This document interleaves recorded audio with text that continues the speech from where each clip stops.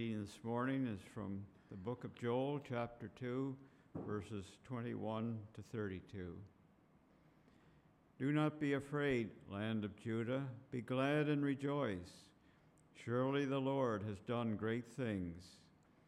Do not be afraid, you wild animals, for the pastures in the wilderness are becoming green.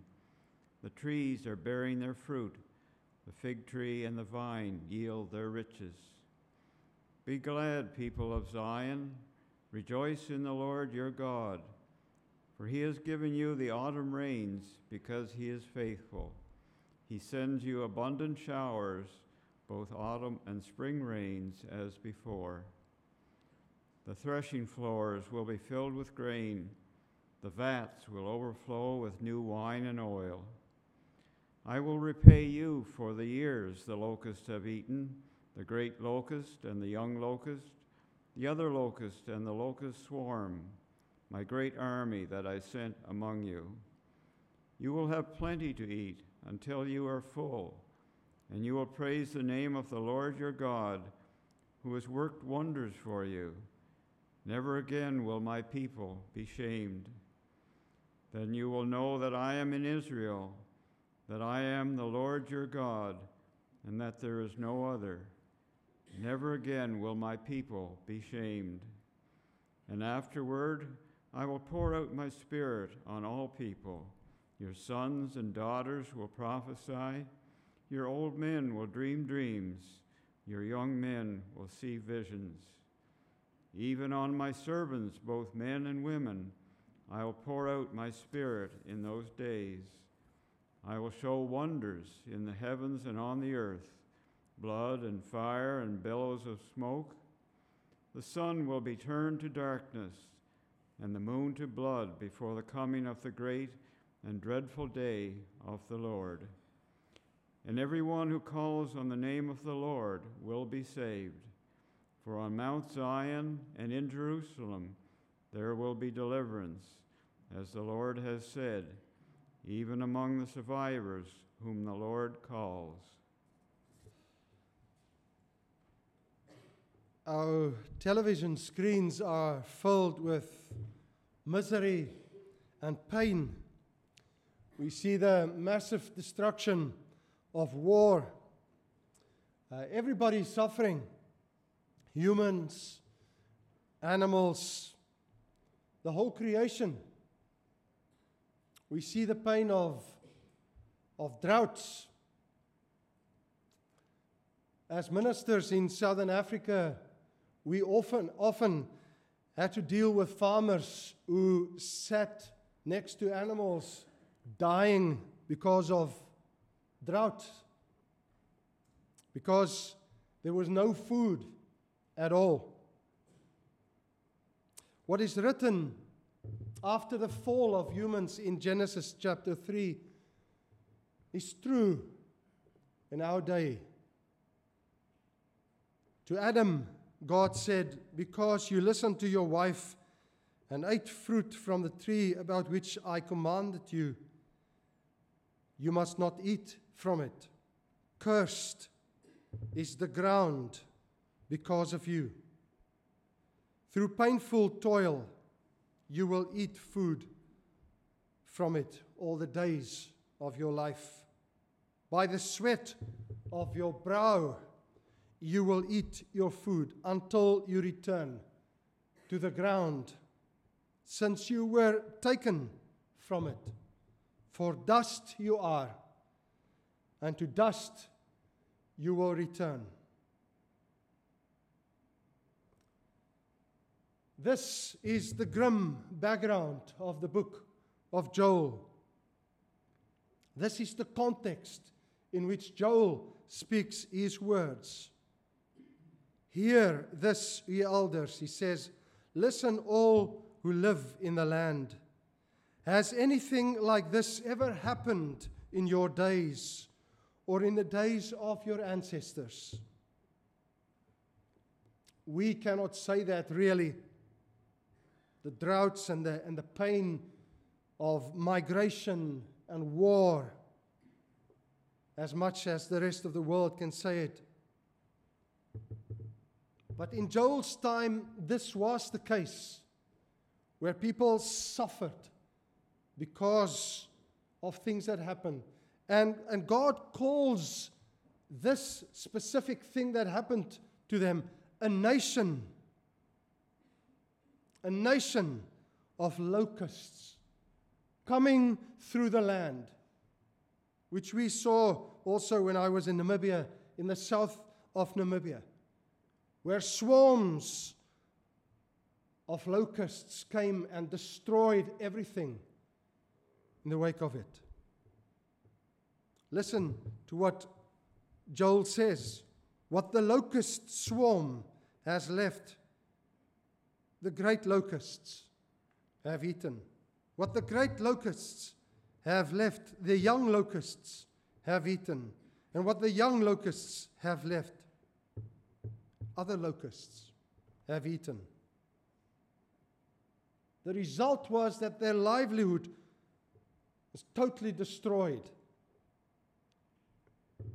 It has laid waste my vines, fig trees, the fields, the grain, the new wine dried up, the olive oil failed. They had nothing. The vine is dried up, he says, and the fig tree is withered. The pomegranate, the palm, the apple tree, all these trees of the field dried up. Has not the food, he asks, been cut off before our very eyes? The storehouses are in ruins. The granaries have been broken down, for the grain has dried up. All creation suffered. We read in the first chapter how the cattle moan, the herds mill about because they have no pasture. Even the flocks of sheep are suffering. Even the wild animals pant for you. The streams of water have dried up, and fire has devoured the pastures in the wilderness. Can you imagine? Can you imagine such a situation? No, we can't. And this led to massive despair amongst the people. Despair, you farmers, he says. Wail, you vine growers. Grieve for the wheat and the barley, because the harvest of the field is destroyed. And that had a knock-on effect also into the people of God. Grain offerings and drink offerings are cut off from the house of the Lord. The priests are in mourning, those who minister before the Lord. And it took away every little bit of joy from their lives. Surely the people's joy is withered away. Has not the food been cut off before our very eyes? Joy and gladness from the house of our God. The worst thing is that this has been the punishment of God for their sins. In chapter 1, we read about the day of the Lord that is near. It will come like destruction, he says, from the Almighty. In chapter 2, he says, let all who live in the land tremble, for the day of the Lord is coming.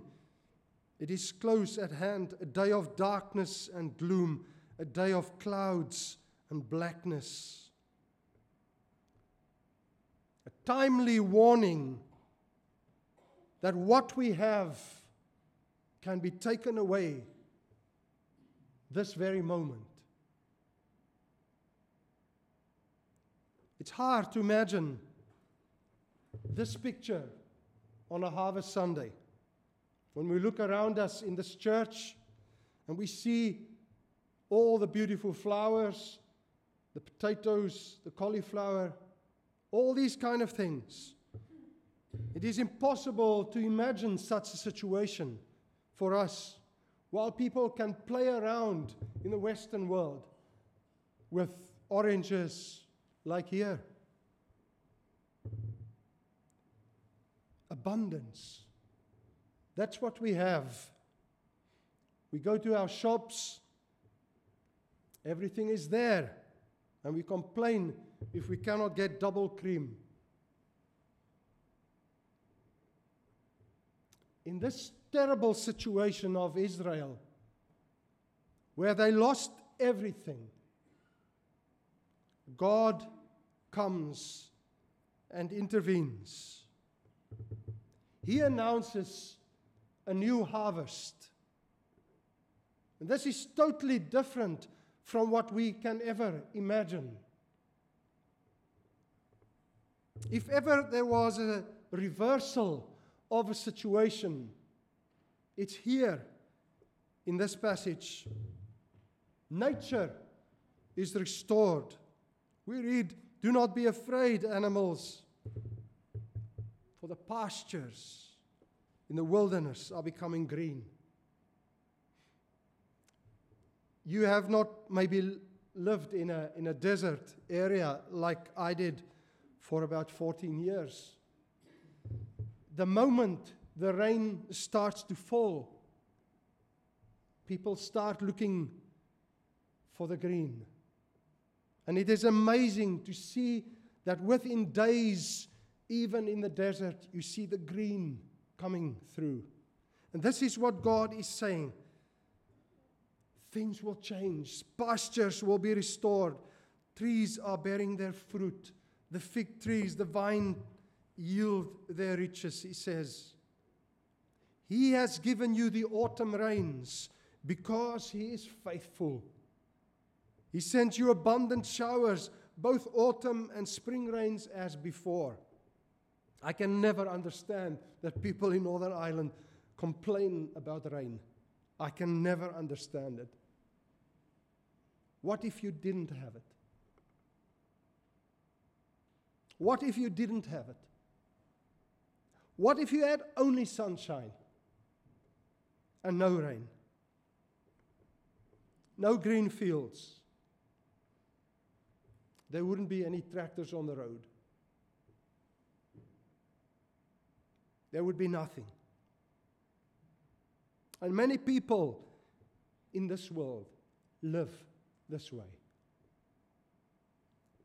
He says their livelihood is restored. Their threshing floors will be filled with grain. The vats will overflow with new wine and oil. You will have plenty to eat until you are full. And their joy will be restored again, he says. Remember, in chapter 1, verse 16, he said, "Has not the food been cut off before our very eyes, joy and gladness from the house of our God?" And then he says, "Be glad, people of Zion. Rejoice in the Lord your God. You will have plenty to eat until you are full, and you will praise the name of the Lord your God." For many people, harvest is about celebrating God's bounty and the fruit of creation. And many people would attend specially on a harvest Sunday, maybe as a sign of gratefulness that they have food on the table, that the farmers had a good harvest. And obviously we thank God for all these great things. We recognize that every good thing, every good gift comes from above. We thank God for his faithfulness. But Joel goes much further than creation. Joel goes much further than many people would like Joel to go in our lives. When God blesses us, there is a total package, not only part of it. God is not interested in giving you today what you need. Your food and your clothes and other material blessings so that you can have a good life. What a poor existence if that is what your life is about. Working every day just to survive, just to have food on the table, going to bed in the evening, thanking God just that you could eat or that you could provide for your family. What a poor existence. The joy and the gladness, the praise in Joel for the change in their situation is connected to a change of relationship with God. There are two major points in this passage that we should understand and take very seriously.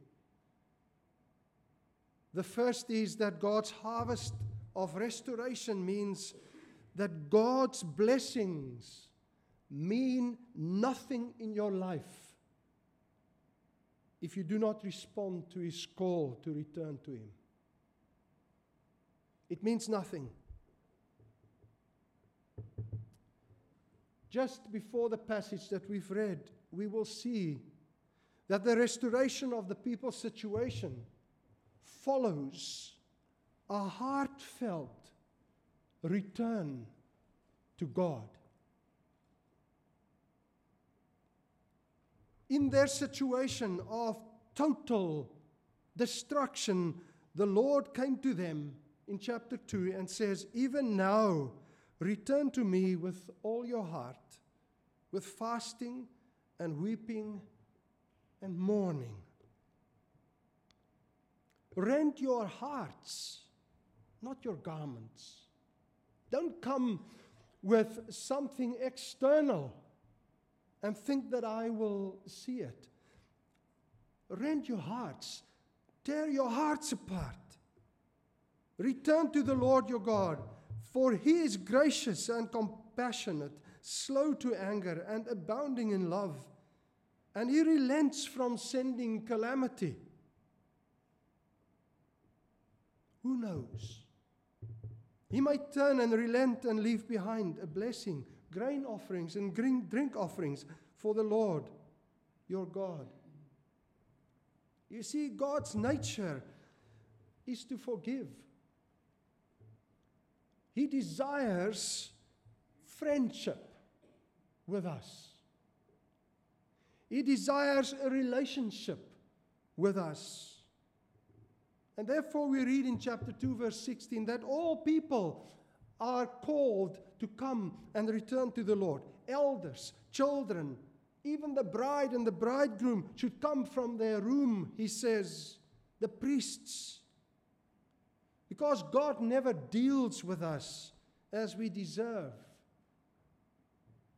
He often uses hard circumstances in our lives to bring us back to Himself, so that we can come to a point where we can understand that we can never really be happy without putting Him first in our lives. We may think that we are blessed when we have food on the table, something to drink, but real blessings come from a restored relationship with God. And it begins when we hear His call of compassion, that He wants to change us from inside out, that He wants us to embrace His love for us and confess our sins. But secondly, God's blessings of restoration also mean nothing if we do not receive the gift of His Holy Spirit. In chapter 2, verse 28, He says, "And afterwards I will pour out my Spirit on all people. Your sons and daughters will prophesy. Your old men will dream dreams. Your young men will see visions. Even on my servants, both men and women. I will pour out my Spirit in those days. What is God saying? God says that He will be present in our lives. And two things stand out here. The first is that God's Spirit enables us to share God's will with people. He says, I will pour out my Spirit on all people. Your sons and your daughters will prophesy. Your old men will dream dreams, and your young men will see visions. God will communicate through us His will to other people. In Numbers chapter 11, we read that two men with the names of Eldad and Medad, who were elders in Moses' camp, did not go to the tent with the other people, but yet the Spirit of God rested upon them. And then a young man came to Moses and said, there's a problem here. These two young men are prophesying in the camp. And Joshua said to Moses, Moses, stop them. And then Moses replied, are you jealous for my sake? I wish that all the Lord's people were prophets, and that the Lord would put His Spirit on them. I wish that all the Lord's people would be prophets. I wish that all the Lord's people would have the Spirit upon them. And this is what Joel says, it will happen.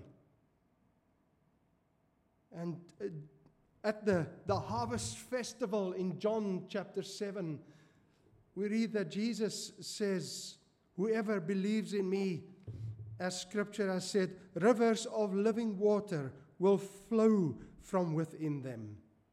By this, He meant the Spirit, whom those who believed in Him were later to receive. The second thing is that God's Spirit is given to all people, irrespective of age, social class, or gender. Afterwards, He says, I will pour out my Spirit on all people, sons, daughters, old men, young men, servants, men and women. In the people of God, nobody is excluded. And it includes all these people who were destroyed by their own sin, who were full of sin and guilt, those who look like they have been written off. God doesn't set boundaries around the circle of those who will receive the gift of His Spirit. God gives, but we shut out. We shut His Spirit out. We do not allow His Spirit to control our lives. But Paul says that those who believe in Christ Jesus, in that community, there is neither Jew nor Gentile, neither slave nor free, nor male or female. All are one in Christ Jesus. We know all the stories about the Pentecost that happened in Acts chapter 2. The people started to speak in all kinds of languages that people could understand. Said, what's that? They speak in a language that I know. And then the people said, well, they must be drunk. They had too much to drink. You know what Peter does? In his first speech after Pentecost, he quotes Joel chapter 2. He says, this is the fulfilling of the prophecy made to Joel, that I will pour out my Spirit on all people. They are not drunk. They are under the influence of the Holy Spirit, under the direct command of the Holy Spirit. His power is in them. That is real blessing. Douglas Stewart writes, those who live in the age of the Spirit cannot expect God to restrict any ministry of the Spirit from anyone simply because he or she is old or young, male or female, or high or low standing socially. Where churches try to do that, they risk missing the fullness of God's blessing. I'm so happy to say that we have a group of young people who are willing to be channels of God's will also tonight at our service. I'm so happy to say that there are so many older people in our congregation filled with the Holy Spirit, being channels of His grace, men and women. And we're reaping the blessings of that. May God continue to do that by His Spirit, that more and more people will be channels of the will of God in our community. God's harvest of restoration means nothing if we do not allow the Spirit of God to dwell amongst us and in us. So what happens when we ignore these blessings of return to God, of God's Spirit? What happens then? This passage ends, and also the whole book of Joel chapter 3, ends with a reference to the coming of the great day of the Lord. This day is clearly a day of reckoning. It's a day of judgment. It is a mighty appearance of the Lord to judge the nations, you and me included. But this is also a time of God's grace, warning us that at some stage we will stand before the living God.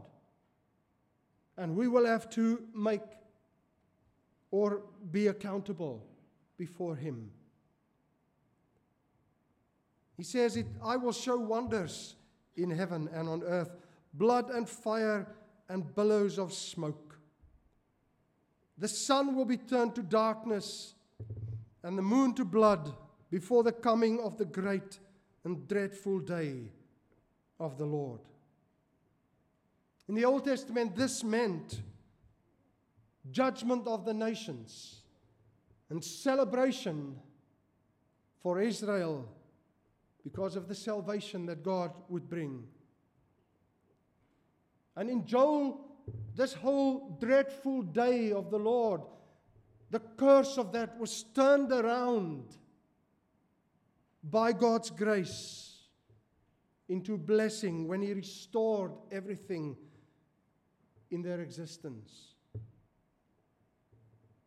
When the New Testament looks at this passage, different passages in the New Testament, we see that sometimes it is connected to the return of Jesus Christ, or that day when darkness fell when Christ was crucified.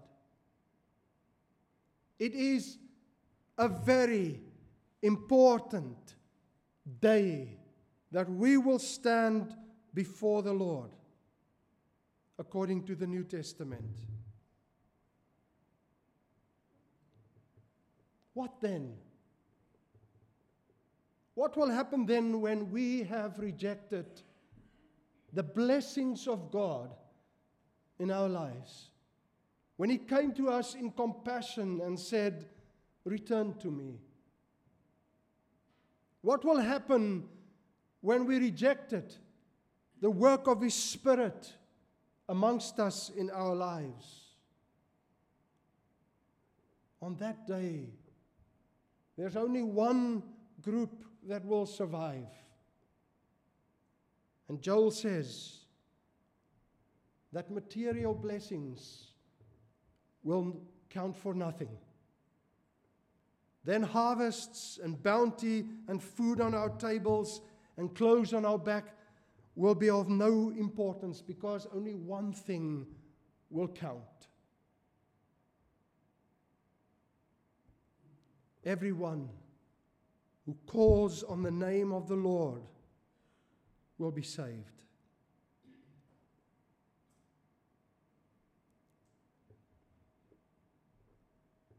There's no other escape. This is not an emergency kind of call. No, if we look at the Old Testament, it means that those who have called upon Him, those who have worshipped Him consistently and exclusively, those who have openly acknowledged Him in the midst of a hostile environment. That's what it means to be calling upon the name of the Lord. And when Paul speaks about it in Romans 9 to 11, about the election of Israel, he says, people who knew the truth turned their backs on Christ Jesus. The gospel came to them. The blessing of God came to them, and they misused it. They misunderstood it. But everyone, and then he quotes this, who calls on the name of the Lord will be saved. And he means the name of Jesus Christ. Committing your life to Him in worship and praise.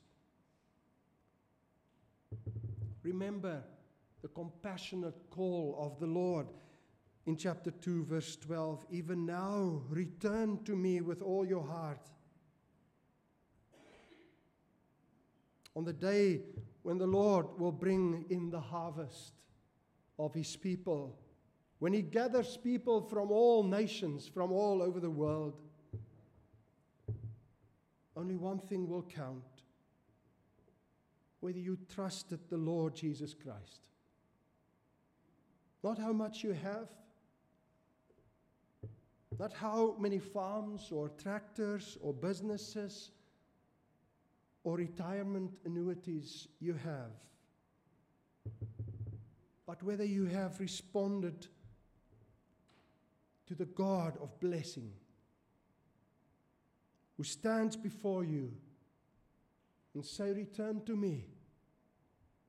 And you know what? I will make you a blessing to other people. You will be in a direct relationship with me. You will know my will, and you will share my will with people around you. Let's pray together.